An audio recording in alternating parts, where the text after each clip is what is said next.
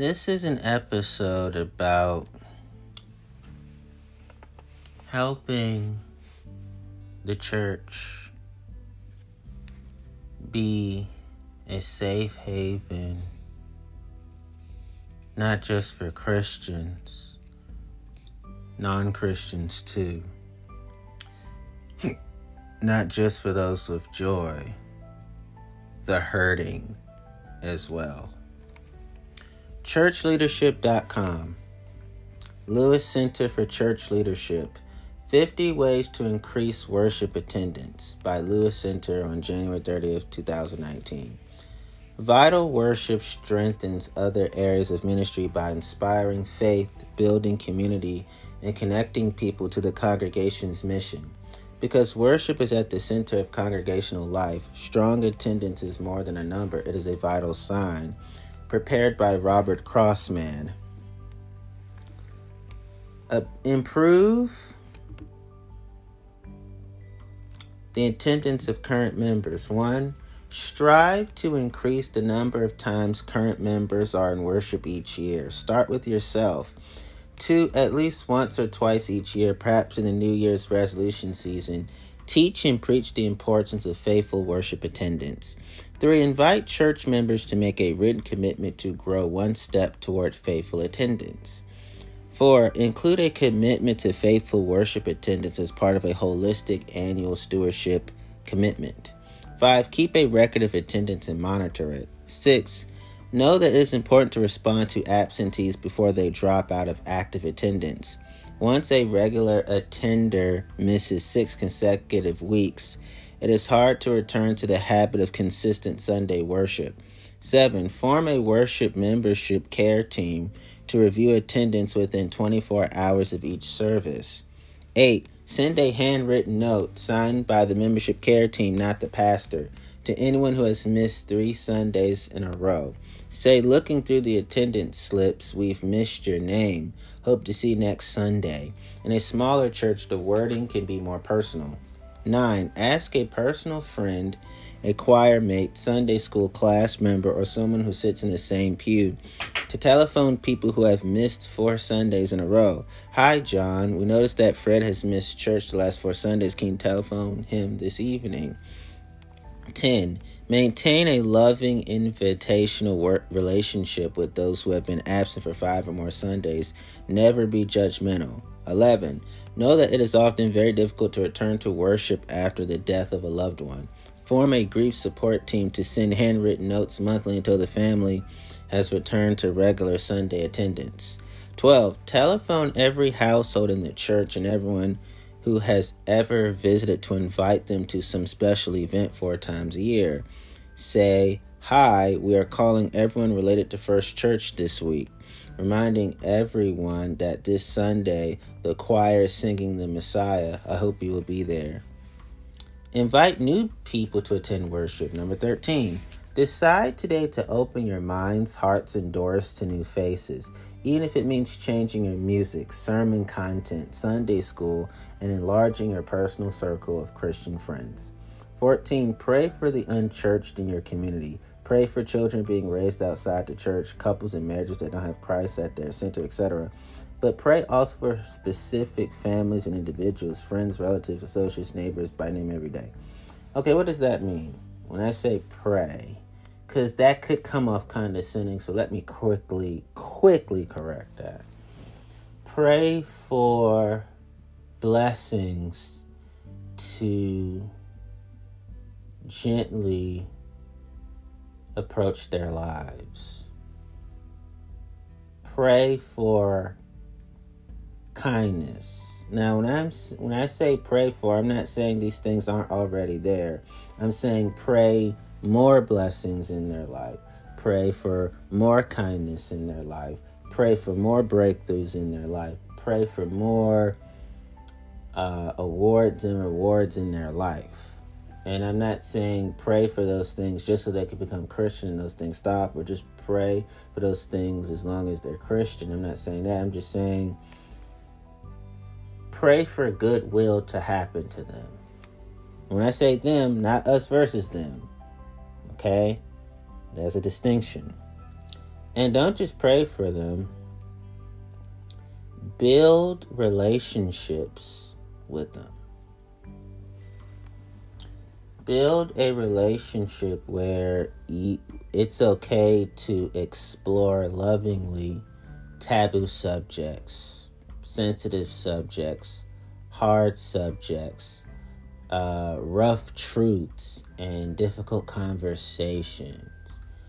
And make sure that there is a proper support team for them, meaning people who have what it takes and are qualified to help them in terms of abuse, addiction, dysfunctional family,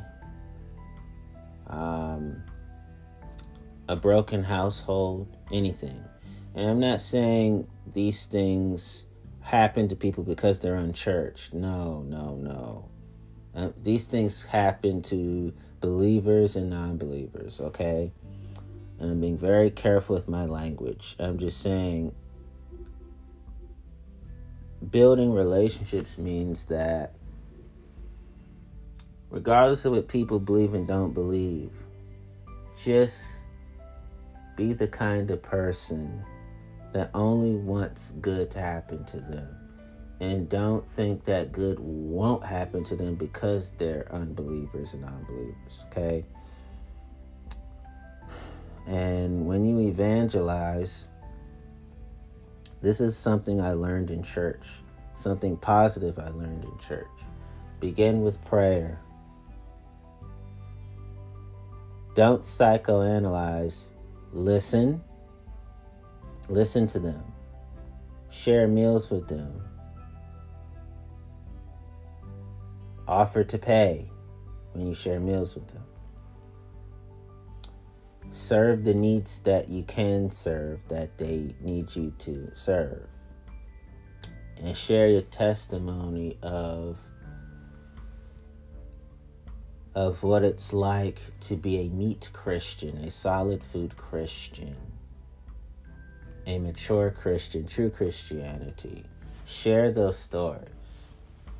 That way, even if they choose to believe or still choose to not believe, you are a Christian that they feel safe with. That's the goal, is regardless of their views, they like church when it comes to you. They like Christianity when it comes to you. They think highly of Jesus pertaining to you. That is all you can ask for. Okay. But pray also for specific families and individuals, friends, relatives, associates, neighbors, by name every day. 15. Know that personal invitations are the most effective method of increasing worship attendance. Invest 60 seconds once a week to invite someone to attend worship with you. 16. Continue to invite a person every 2 months, even if they decline your invitations. Those invited may eventually come to a season of life when they are receptive to attending worship. Regular invitations are more likely to overlap one of these seasons. Well, if they don't want to come, then I don't think that it's wise to continuously invite them. But some people you can do that and that's just fine. Other people, that's clearly a boundary violation. So it's like this example I keep using, throwing out seed. It'll catch and plant for some and won't catch and plant for others. But that doesn't mean don't be kind. It just means that people have diverse thoughts on church invitation, house of worship invitation. As long as you are kind to them, even if you stop inviting them, but you're always open to them, they may come around. Even if they don't, at least you're having church with them, you and that person. Sometimes church can be just two people. Food for thought. 17. Recycle your worship bulletins. Keep Sunday's bulletins in your car or on your desk if you have given it to someone along with your personal invitation for them to join you in worship. 18. At least once a year, perhaps in the pre-Christmas season, preach and teach the importance of becoming and inviting people. Invite the congregation to make a written commitment to grow one step toward faithful inviting and witnessing. 19. Distribute to members simple printed invitations during the Christmas and Easter seasons that they can give to family and friends. Print at the top of the card. If you're not active in a church, worship with us this season. 20. Have a Bring a Friend Day or FRAN, F-R-A-N acronym day. A church-wide effort to bring a friend, relative, associate, or neighbor. Select a Sunday when something special is happening, such as homecoming, the start of Vacation Bible School, or Christmas Eve, and prepare as you would for company coming. 21. Know that the people who are on the fringe of your church are your future, your prospect list, and your next potential generation of deeply devoted disciples. Avoid the tendency to denigrate or alienate those who are not yet fully committed disciples. And avoid the tendency to denigrate or alienate those who are non-Christian. Thirdly, avoid the tendency to denigrate or alienate those who are considered societable untouchables. 22. Find ways continually to invite these near the edges of your church, especially those who already have a positive impression of the church, such as those who have come to the church for a wedding, a funeral, or to vote, and those who already worship a couple of times a year. Do not drop them from the newsletter or membership list. 23. Distribute door hangers in target neighborhoods near your church. It is more effective to cover the same 500 doors 6 times than to do 3,000 doors one time. 24. Send mass mailers to targeted postal routes near your church 6 to 8 times a year. The back-to-school season, pre-Christmas, and pre-Easter times are logical for these mailing. I want to go back to the door hangers. As long as it's permissible with your neighbors, because you got to think permission, neighbors go hand in hand. 25. Have a website. Increasingly, people use the internet and Google the same way our grandparents used the Yellow Pages. The web presence can be very simple. A single page with a map, worship time, simple welcoming invitation, and contact information. Make your church visible and attractive. 26. Purchase permanent road sign directional signs to point the way to your building. If your building is not on the main highway, install a prominent sign on the highway. 27. Purchase temporary yard signs to put out for a few days and then remove. They catch the eye and are relatively inexpensive. They should be very simple with little wording such as worship 10 a.m. Sunday, you're invited. Easter Sunday, 11 a.m., you're invited. 28. Don't hide your cars. If there's parking in front of the building, use it. Cars in the parking lot lets the community know that something important is happening at your church. 29. Make a good first impression through the appearance of your building and landscaping. A well-cared-for exterior lets guests know that you are expecting company. 30. Clearly indicate the main entry to your building so that worship guests can find it easily. 31. Reserve the best parking spaces for guests. This pastor, staff, and church officers should park on the edge of the parking lot, leaving the best spaces for others. 32. Make the nursery the nicest room in the church to attract and keep families with young children. It should be clean and well equipped in an easy-to-find location close to the worship space and staffed with adults. As your church grows, you will need pagers, check-in and check-out procedures, and nursery staff wearing uniforms with their photo ID. 33. Have clean, neat Sunday school rooms for children. The Sunday school program should be well-staffed and well-resourced. Welcome worship guests warmly. 34. Greet guests when they first arrive in the parking lot. Give a couple of people orange vests and have them wave and smile as cars pull in. On rainy days, they can escort people to the door under a church umbrella. If the lot is large, they can drive folks to the door in golf carts. 35. Greet guests as they arrive at the door saying, "Good to see you, glad you are here." Do not ask for their names as many guests are cautious and prefer anonymity. The larger the church, the more this is true. 36. Clearly mark the restrooms, nursery, and worship rooms. In a large building with a complicated layout, have greeters stand at the intersection of hallways, ready to escort guests who are unsure about finding their way. 37. Find a way to acknowledge and welcome guests in worship without singling them out or embarrassing them.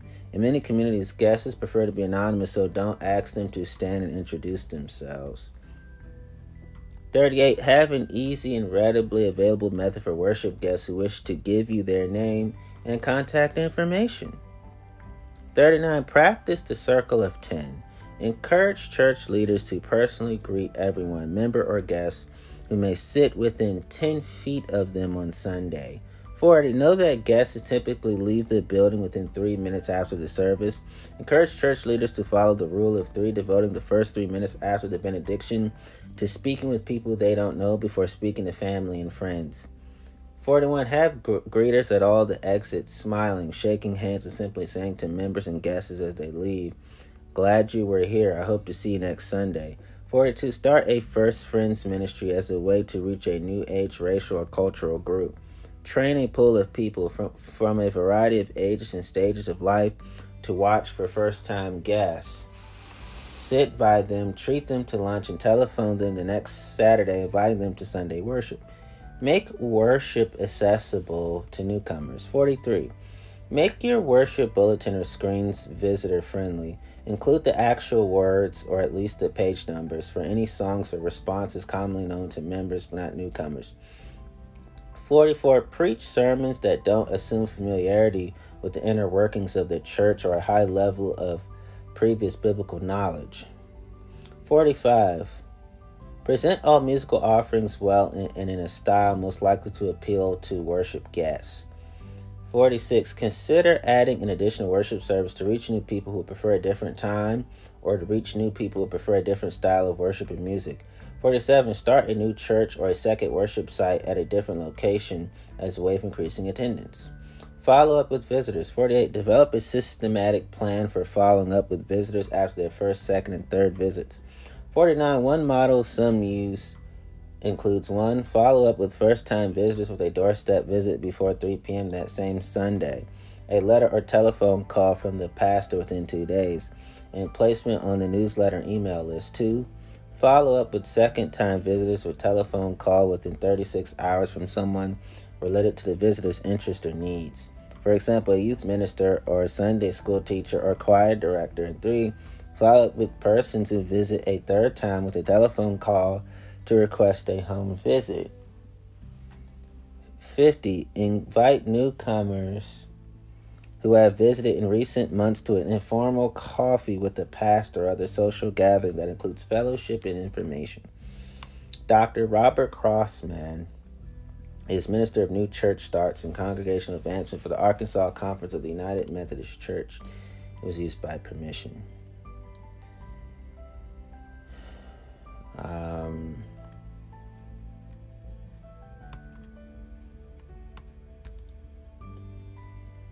Okay. 10 leadership lessons from Nehemiah. Examining the biblical account of Nehemiah rebuilding the walls of Jerusalem, Lovett H. Weems Jr. sees a compelling example of how a leader should function. Nehemiah defined the reality of the situation, named a vision, and engaged the people to accomplish it. This is by Lovett H. Weems Jr. on April 17, 2019. The prophet Nehemiah provides modern-day leaders a wonderful model of leadership. Upon learning of the distress of his people, Nehemiah receives permission from the king he was serving to go help them. Despite obstacles and opposition, he discerns a challenging vision and leads the people in accomplishing it. While Nehemiah was the leader who first articulated the vision, the people confirmed the vision and committed themselves to the task. The gifts of all were required to achieve the vision. Accomplishing the vision was not easy. Divisions and hard feelings, combined with outside opposition, made faithfulness very difficult. Yet Nehemiah and the people preserved faithfully, though not perfectly.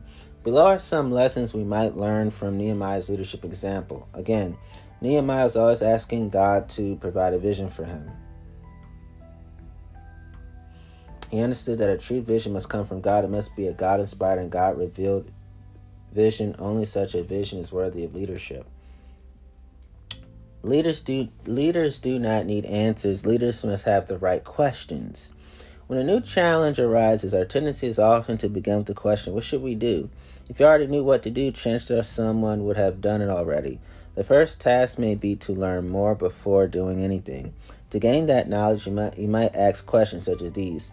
With whom do we need to talk? Who else is facing this challenge? Who has experience in what we are facing? What internal and external information do we need to gather? Want more right questions? Read Right Questions for Church Leaders. 1. God's leader responds to a call. God has always called leaders. Leaders must hear God's calling to lead and respond to that call. Nehemiah understands his leadership as a calling from God. Nehemiah chapter 2, verse 12. Nehemiah listened and came to see the need. Chapter 1, verses 1 through 4. 2. God's leader cares for the people and their situation. Nehemiah listened to the voice of the people. He showed care for their situation. Nehemiah identified with the people. He thought in terms of we and us. Chapter 2, verse 17 and 20. He came to understand and identify with the trouble we are in. Chapter 2, verse 17. 3. God's leader helps define the reality of the situation. When Nehemiah said, you see the trouble we are in, how Jerusalem lies in ruins with its gates burned, he was not describing his personal agenda, but assessing the common situation faced by all the people. Unless the reality can be described honestly, progress is impossible. Nothing is more limiting to a group, says Peter Senge, than the inability to talk about the truth. 4. God's direction and vision are sought by the leader and people. Nehemiah was always asking God to provide a vision for him. He understood that a true vision must come from God. It must be a God-inspired and God-revealed vision. Only such a vision is worthy of leadership. The vision must be what God has put into my heart, chapter 2, verse 12. The vision emerged in the midst of a devastating situation. It would have been easier to give up in despair, but God's leader always seeks God's vision, even in difficult times. 5. Prayer is essential to know God's will. Prayer is the fundamental act for people of God. God's leaders and God's people must be in the right place to hear God's voice. God can speak to us at any time, but if we are not turning our hearts toward God to seek God's guidance, it's more difficult for God's vision to reach our hearts.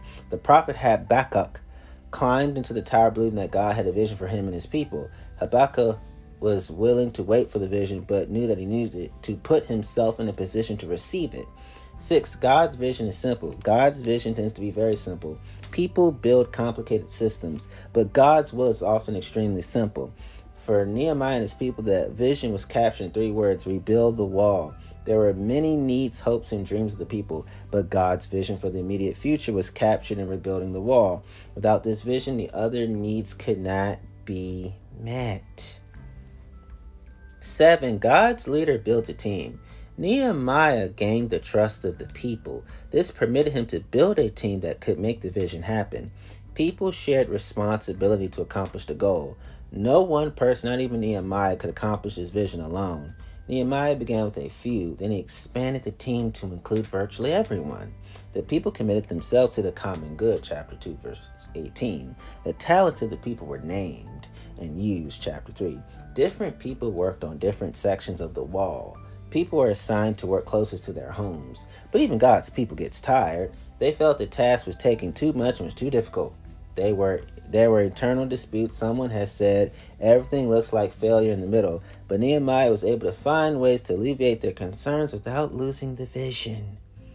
8. God's leader keeps the real purpose before the people. It is easy for people to forget the purpose behind the vision even as they work to fulfill it. The vision was to rebuild the wall, but the wall was not the important part of the vision. The wall was a means to a larger purpose. What Nehemiah and his people were really about was reclaiming their identity as people of faith.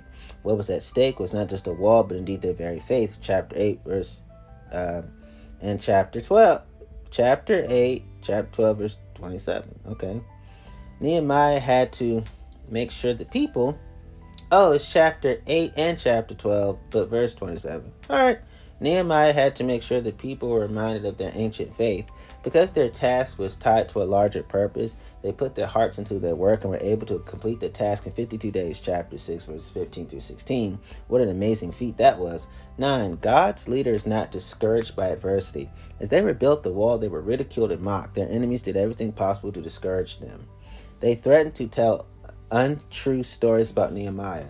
Nehemiah listened but persisted. Nehemiah knew he was doing a great work, chapter 6, verse 3, and could not come down from the wall to debate with the enemies. Nehemiah persisted even when adversity came.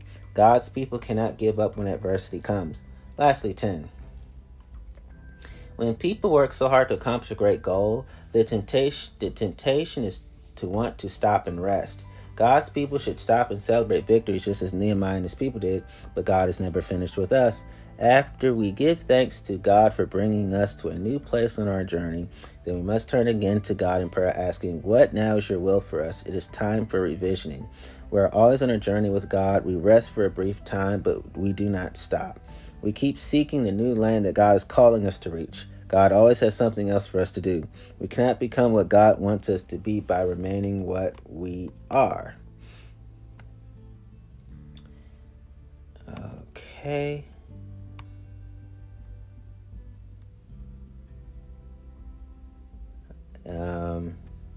See how well I am on time. Okay, I'll just share these important things. Trauma experts share how to care for and support sexual abuse survivors, uncategorized, February 12, 2019, lifewayresearch.com. By Jamie Atten.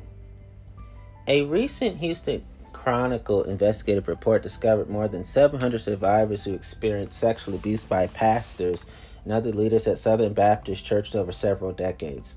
Perhaps you know someone directly affected by sexual abuse mentioned in that story. Far more likely, you know someone who has been deeply impacted by sexual abuse not connected to this current report, but who, after hearing about it, had feelings of trauma and hurt triggered. Having studied trauma over the last 15 years around the globe, I found very few people know how to provide care or support in these situations. That's why I've asked 4 leading trauma experts to share their insights for helping sexual abuse survivors. Below are some ways to help according to these Christian mental health professionals. Diane Langberg, PhD, practicing psychologist and international speaker working with trauma survivors. Diane Langberg, PhD and Associates. For those of you who would walk with survivors of sexual abuse, listen. Trauma and abuse mean living with the recurrent, tormenting memories of atrocities witnessed or borne. Memories that infect victims asleep with horrific nightmares, destroy their relationships, their capacity to work or study, torment their emotions, shatter their faith, and mutilate hope. Trauma is unusual, you see, not because it rarely happens, but because it swallows up and destroys normal human ways of living. If you would walk alongside those who have been abused and then silenced by the Church of Jesus Christ, you must learn to listen and not instruct, but rather enter in. You must learn to bend, to weep with, and be a comforting presence. It is the work of Christ to do these things. Such work will encourage victims. Such work will change us. Speak little, listen well, listen well. Incarnate the wounded Savior, know his blessing through you and on you.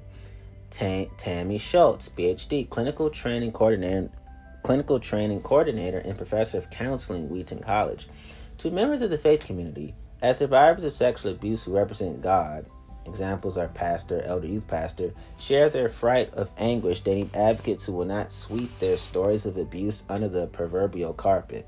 Survivors need churches that are dedicated to repairing the institutional cultures that enabled violations to initially occur. They long for church leaders who will obliterate language from their vocabulary, such as moral indiscretions, misunderstandings, mixed signals, or sexual incidents, rather than acknowledging these experiences as the dehumanizing violations and often crimes that they were and are. Far from being inconsequential, minimizing verbiage serves to hurl additional hurt. When survivors of sexual violence choose to share their stories of sexual violence, it is important that church members refrain from theological treatises explaining why the abuse occurred. Even when survivors voice questions like, why did God allow this to happen? There are sometimes deeper spiritual questions lying below the surface like, God did it, do I matter to you? And God, do you care how much this hurt me? And to these questions, survivors need space to lament over the grievous harm done to them. They need representatives of God who will say, I am so sorry and this was wrong. And they need advocates in the church who will be steadfast in their efforts to hold perpetrators wielding power and influence accountable. And they need advocates in the church who will be steadfast in their efforts to hold perpetrators accountable. Survivors need churches that are dedicated to repairing the institutional cultures that enabled violations to initially occur. Jenny Huang, M.A., Managing Director, Humanitarian Disaster Institute at Wheaton College. When it comes to abuse survivors, creating a safe space for their stories is the first priority. Of course, taking into consideration that medical needs have been met. A safe space means offering to listen without judgment, and instead listen with empathy.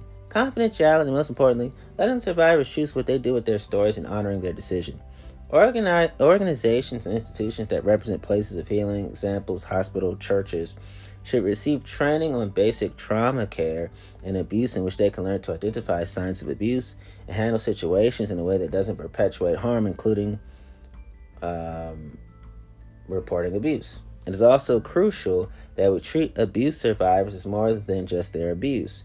We don't want to minimize the ways in which the abuse affected them, but we should remember the abuse does not define who the survivors are and will be. Avoid unintentionally creating stigma and labels. I wouldn't say their abuse, I would just say the abuse, because we don't want to confuse survivors for victimizers. And sex crimes are crimes all the time. Not often, all the time. All right. Heather David Yuck Gingrich, PhD, professor of college, Denver Seminary. When survivors finally gather enough courage to talk about their abuse, one of the worst things that can happen is that they are directly or indirectly blamed for their own abuse or are accused of lying. Survivors need to be heard and understood, not just once, but over the long haul. They need Christians who are willing to walk beside them in their process of healing, however long that takes. I dare say a lifetime, because as a rape victim myself,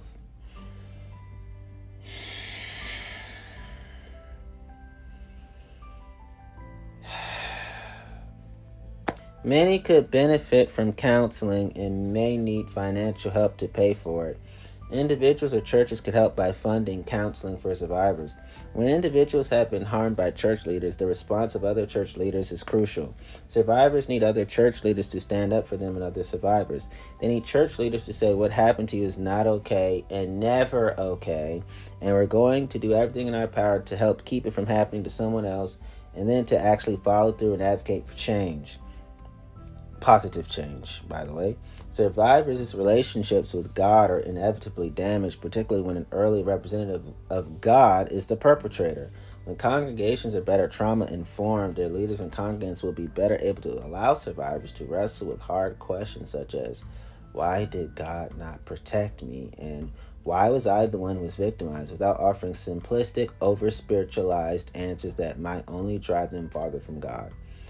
Jamie Eaton, at Dr. Jamie Eaton, Aten, is the founder and executive director of the Humanitarian Disaster Institute and Blanchard Chair of Humanitarian Disaster Leadership at Wheaton College in Wheaton, Illinois. He's the co-author of Disaster Ministry Handbook and author of A Walking Disaster, What Katrina and Cancer Taught Me About Faith and Resilience. Some people are unable to have a relationship with God, and some people are unable to be a faith, religion, spirituality because of the abuse that happened to them. That's not true for every person who's non-religious. That's not true for every person who's irreligious, but for some people, because of that is why. So do not judge the concept of life and afterlife when it comes to them. Just know that God's grace extends to survivors and survivors who aren't able to practice any piety of any kind. Remember, God's grace is so sufficient, they'll have a spot in heaven with the Lord. As a Christian, that's how you're supposed to feel. Okay. Um, I, you know, 5 Healthy Ways to Run Your Church Like a Business, September 4, 2019, by Thom Rainer. One of the most common things I hear is you can't run your church like a business. I get it. Our goal is to glorify God, make disciples, be faithful to what the Bible is called God's word by many, not to make profits and not to adopt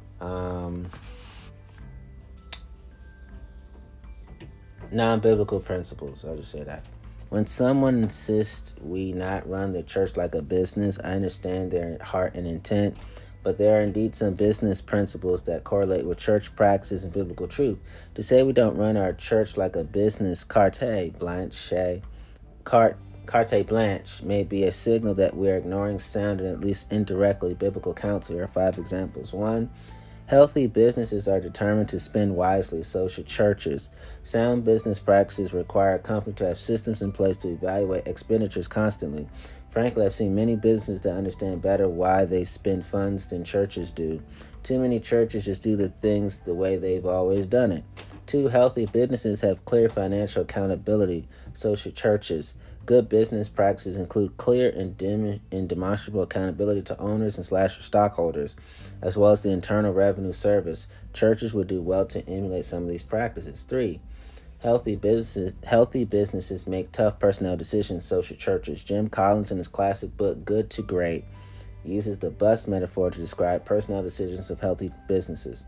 He says they have to get the right people on the bus and in the right seats on the bus. Too many churches allow for poor and postponed decisions about personnel. To use another metaphor, they kick the can hoping things will get better. They usually get worse. 4. Healthy businesses plan for the future, so should churches. Many churches follow the same calendar and plans they have been using for years. The leaders and members often act like it's 2005 or 1998 or 1975. Healthy businesses plan for the future and allocate their resources accordingly. While neither businesses nor churches have a perfect knowledge of the future, it only makes good stewardship sense to plan with the knowledge we have. 5. Healthy businesses are constantly trying to understand their audiences, so should churches. A business will not stay in business unless it understands clearly its market and customers. While churches don't have customers and markets as businesses do, they are commanded to go make disciples in the community and in the world. It is hard to know where to go, when to go, and how to go unless we have at least a basic missional knowledge of our community.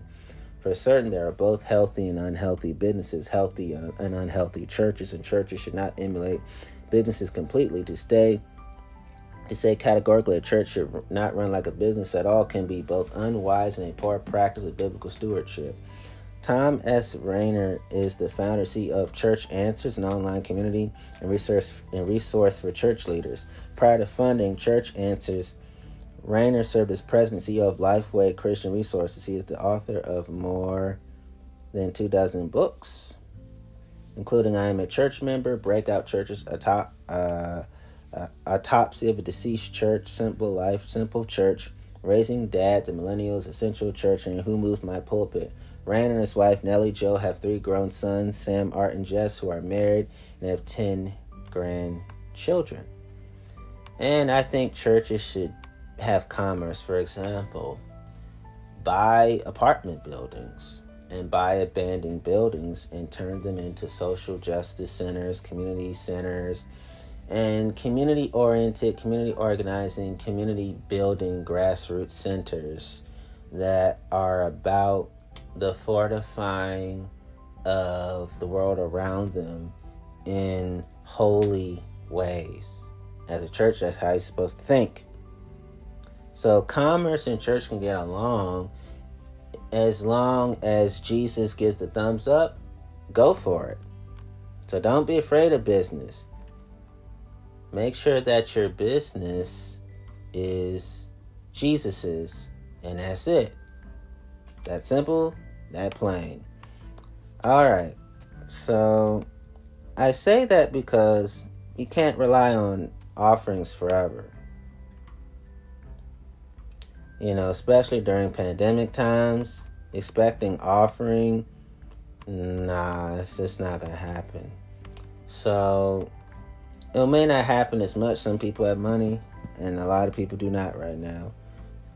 And I say that out of kindness. So that's something to keep in mind. Because if you make, okay, there's some businesses that you can make deals with that you still get your money for Jesus and use the money in ways that only please Jesus, then your deals with these businesses are fine as long as your business practices are ethical and as long as their business practices are ethical. That's what I mean. Churches and commerce can have a holiness relationship, a holiness partnership. Okay. So this will be the last one. Urban churches and gentrification, September 6, 2019. Thomas Terry, Joshua Ryan Butler. Thomas Terry and Joshua Ryan Butler share their experiences pastoring and gentrifying cities and suggest several methods for ensuring that churches engage well with existing communities and churches. The following is a lightly edited transcript. Please check video before quoting. This is thegospelcoalition.org. Thomas Terry: I think if we as Christians are desiring to engage our cities, then we can't help but think about the realities of gentrification. I think a lot of people kind of disconnect gentrification and think, oh, that's just an economic issue. It really doesn't have any bearing on the church. It's just the way the world is. People come in, they buy things, they buy a property. That's just the way life is. But I think we have to look at it from a pastoral perspective and see how it impacts localized communities where all they've known, especially in cities where you have community churches that have been in existence for 20, 30 years, and that's all these people know. Gentrification as a way of coming in and dismantling people's whole paradigm, their whole way of thinking about church and community.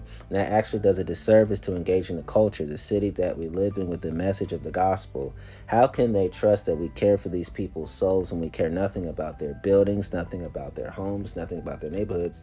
We somehow disconnect their social issues from the gospel, and that really impedes a healthy gospel witness. So one of the things my church did when we were looking for a church building was that we identified particular areas in Portland that we decided were completely off limits just because they were heightened gentrification areas, and we did not want to ruin our gospel reputation by coming into a neighborhood and bringing in all these people who are not a part of the neighborhood. That would do no good. When we think about engaging our communities with the gospel, we think about the people in our immediate 2-3 mile radius. How could we, with a clear conscience, engage these people after we just stripped away their congregation, their houses, their neighborhoods, their barbershops? To me, it seems unchristian to go into a neighborhood, dismantle their neighborhood, and then plant a Christian flag and say, now let's do the work of ministry. What would be better is to be the church that goes into these neighborhoods and help empower these folks who are struggling. Give them resources to maintain their communities, to help them thrive in this community so that they can do the heavy lifting of evangelism in their own context. I think we, in many ways, we have like the white savior complex that says, well, we would be more effective if we came into their neighborhoods and we established all these churches. Well, maybe that's not the most effective way to do ministry. Maybe the best way is to empower these local churches who've been in these neighborhoods forever, who have strong relationships, 20, 30 years, 50 years in some cases. Help them to sustain their neighborhood churches and their buildings for the sake of the gospel. We only think of the gospel in this just very word-based didactic way.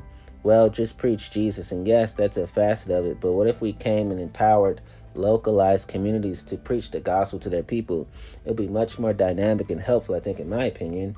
Joshua Butler. I helped pastor a church for about 15 years. Back in the year 2000, we were part of a church planting movement focusing on cities where there might be low gospel presence. So I was in Portland, Oregon, saw a lot, going to do a lot of amazing things. And I think about that first decade, God was moving in some really powerful ways. But in retrospect, I would say I was naive. I think many of us, we were naive to the processes and realities of gentrification that were occurring all around us, that we were a part of. We were embedded in this return of people desiring to live in cities and move. These were people who tended to be more affluent, raising up home prices and rental prices and retail space prices and all that. I was ignorant at the time, but still am learning that Portland has a horrible history of racism, particularly toward the African American community, and just some of the realities that the African American community in Portland has experienced historically, which is heartbreaking to learn more about. And then to realize in retrospect that we were a part of bigger processes in our city that were economically pushing many African American families from those historic neighborhoods, homes, and the culture that was embedded within those neighborhoods because of the community that was there. This was forcing African American displacement and relocation to some distant and difficult areas way further out from the urban core in Portland. And one of the things I found most helpful in that process over the years, though, has really been reclaiming a more significant value of diversity in the body of Christ. For some churches like ours, it was a move towards multi-ethnic diversity within our church body from leadership all the way down. I think for some churches, that may mean building relationship with other churches in the city that might be more ethnic churches of different minority populations or other populations in the city. The strongest prophetic challenge I encountered was through building relationship with the broader body of Christ in our city, and through those relationships, I began to see the dynamics. I don't know any quick one-size-fits-all solution or answer to the problems there. The reality is if we hadn't planted, gentrification still would have been happening. But because of those relationships now, we've been able to partner with some historic African-American churches and other churches that have had a vision for church planting out in areas where many of their people have been displaced, and there's been a partnership with church planting and ministry and being more sensitive to the dynamics that we might unknowingly be participating in as churches ourselves. Thomas Terry is the founder and proprietor of Humble Beast, a record label ministry in Portland, Oregon. As a spoken word artist and a member of Beautiful Eulogy, he seeks to bring creativity and theology together to glorify the Lord who created them both. Thomas lives with his wife Heather and two boys, Tobin and Cooper, and serves as an elder at Tobin and Kuiper, and serves as an elder at Trinity Church Portland. You can follow him on Twitter. Find his words and music at www.humblebeast.com. Joshua Ryan Butler is a pastor at Redemption Church in Tempe, Arizona, and author of The Skeletons in God's Closet and The Pursuing God.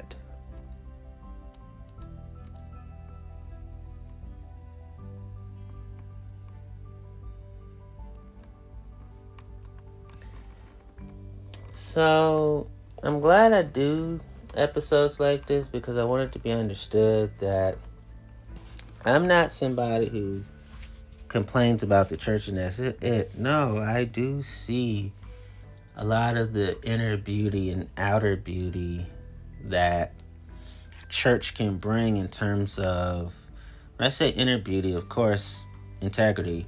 When I say outer beauty, I'm talking about the outward demonstration of Jesus's gentleness. And so I want to have the church stay. I believe in keeping the church, having the church stay. I believe in church reformation. I never believe in church abolishment. I always believe in church correction. Because I love the church. I have a agape love for the church. So the church should stay around forever. And besides, church people are people. They're humans, so their human rights should never be stripped from them.